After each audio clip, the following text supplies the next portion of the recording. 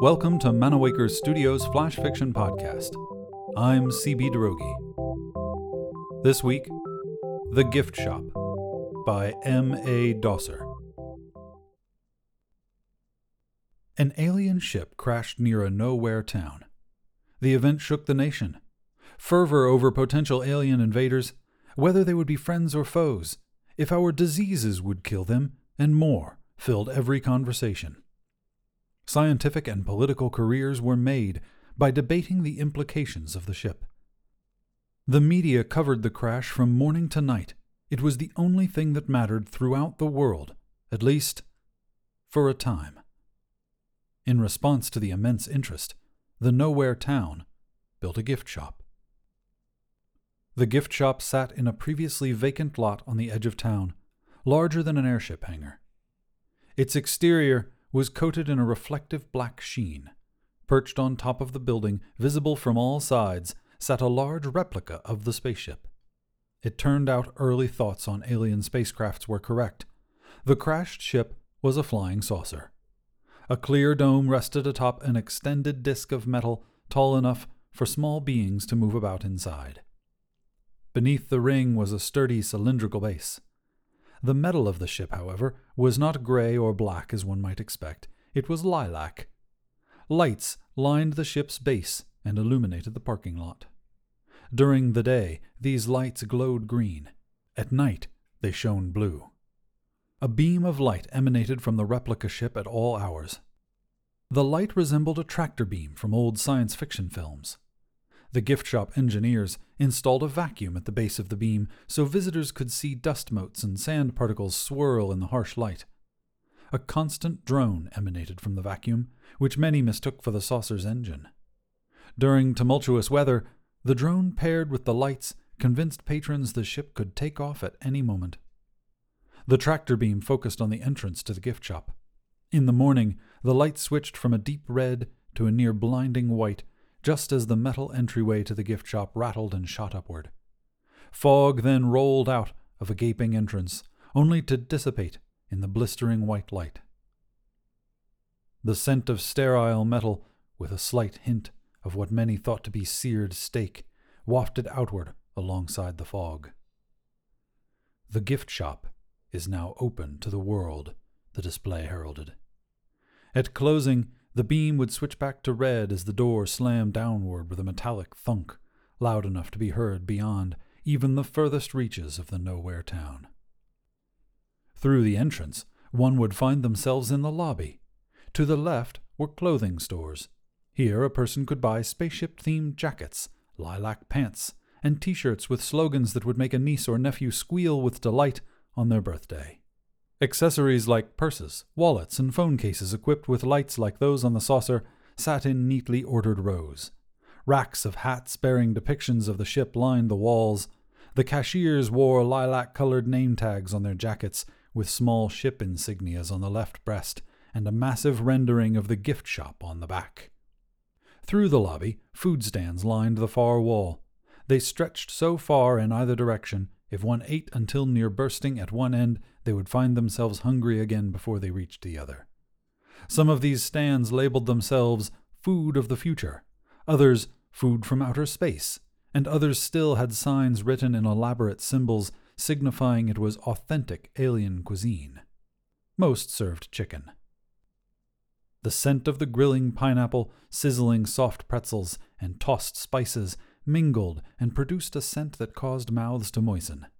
Children often drifted to the stands that sold ice cream, candy, and even fruit, because space fruit was far more appealing than the regular variety, even if it looked and tasted identical. And, of course, the gift shop contained many attractions. A popular ride had passengers climb aboard miniature ships that flew in a circle as they floated up and down, and a light show danced across their visages. Tucked into a nearby corner was a viewing area where patrons could watch films about the crash, the fallout around the world, and the construction of the gift shop. The optional headphones kept the braying of those riding the undulating saucers from distracting the viewers.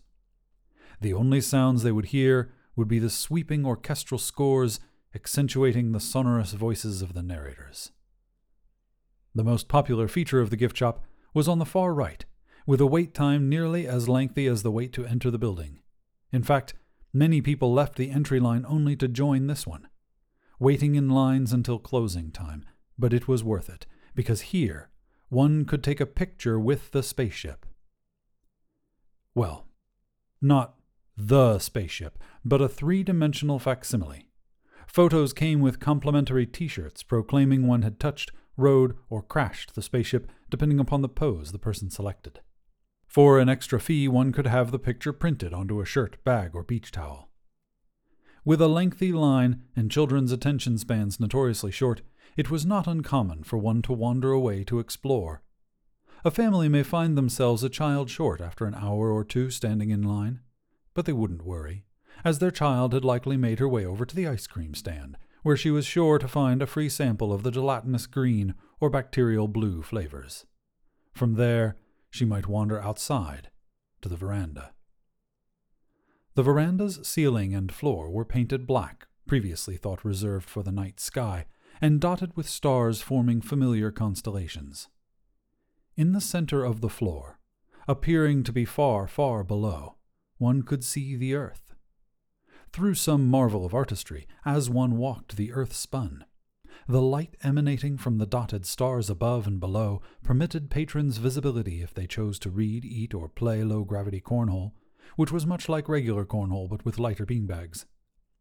Black fans blended seamlessly with the ceiling and kept the veranda cool while replicating the tractor beam's comforting drone. The world past the veranda was a nearly impenetrable white, but an adventurous child could venture into it. There she would find an expanse of desert, as the nowhere town was surrounded on all sides by a seemingly endless stretch of sand, pocked with dunes and gorges. If the child proved curious enough, she might take a short, easy stroll up a ridge and behold a most interesting sight. Not even a quarter-mile from the gift shop, closer than many of its parking spots, rested the original crashed spaceship at the base of a sand valley. Its grandeur marred, but undeniable. Like the reproduction on the roof, the saucer was a light purple. Due to years of exposure, grit coated the metal, with flakes of a darker gray blemishing the lilac exterior. Even from the dune's peak, the child could smell its otherworldly sterility. With one side of the disk submerged in sand, it dribbled from the other like an upturned hourglass. On top of the saucer sat the severely damaged glass dome, one crack spread like a spider web from an impact point where something had struck it from the inside. Like the disk, the cylindrical base was partially covered, sunk into the dune's wall, but shade from the thick metal ring preserved it more so than the rest. If the inquisitive child paced closer to the ship, she would find desert life taking up residence in the ship's shade. Maybe more, if she looked inside. And there it sat, definitive proof that life on other planets, or at least other moons, existed. Proof that voyaging throughout the cosmos was not only possible, but had already been achieved. Proof that there was more. Yet, no one other than the child stood there. There was no fence keeping people away, no scientists excavating. Nothing other than a spaceship, tilted onto its side, sunk into a sand valley. Footprints leading from the gift shop to the dune were scarce. Footprints to the ship, even more so. Eventually someone would call out to the curious child, saying their turn to take a picture with the spaceship was soon. Without a moment's delay, she would scamper down the dune, through the veranda and back to the line, leaving the real spaceship alone, and mostly forgotten. The mysteries of such a ship were abstract, while a picture and shirt showing that they saw a replica were tangible. Still today, decades after the crash, the ship rests in its valley. The gift shop grows more and more popular each passing year, with attendants bringing out the fire marshals more often than they would like. Fewer and fewer visitors seek out the nearby spaceship, preferring the gift shop and all its manufactured wonders over the reality with all its scars.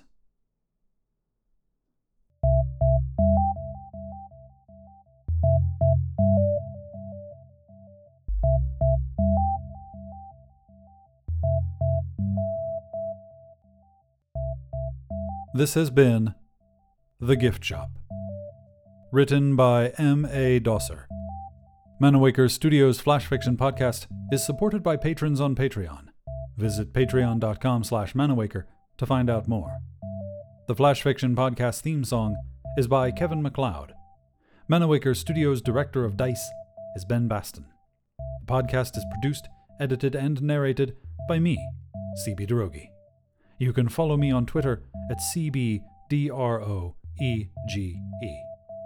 Thanks for listening.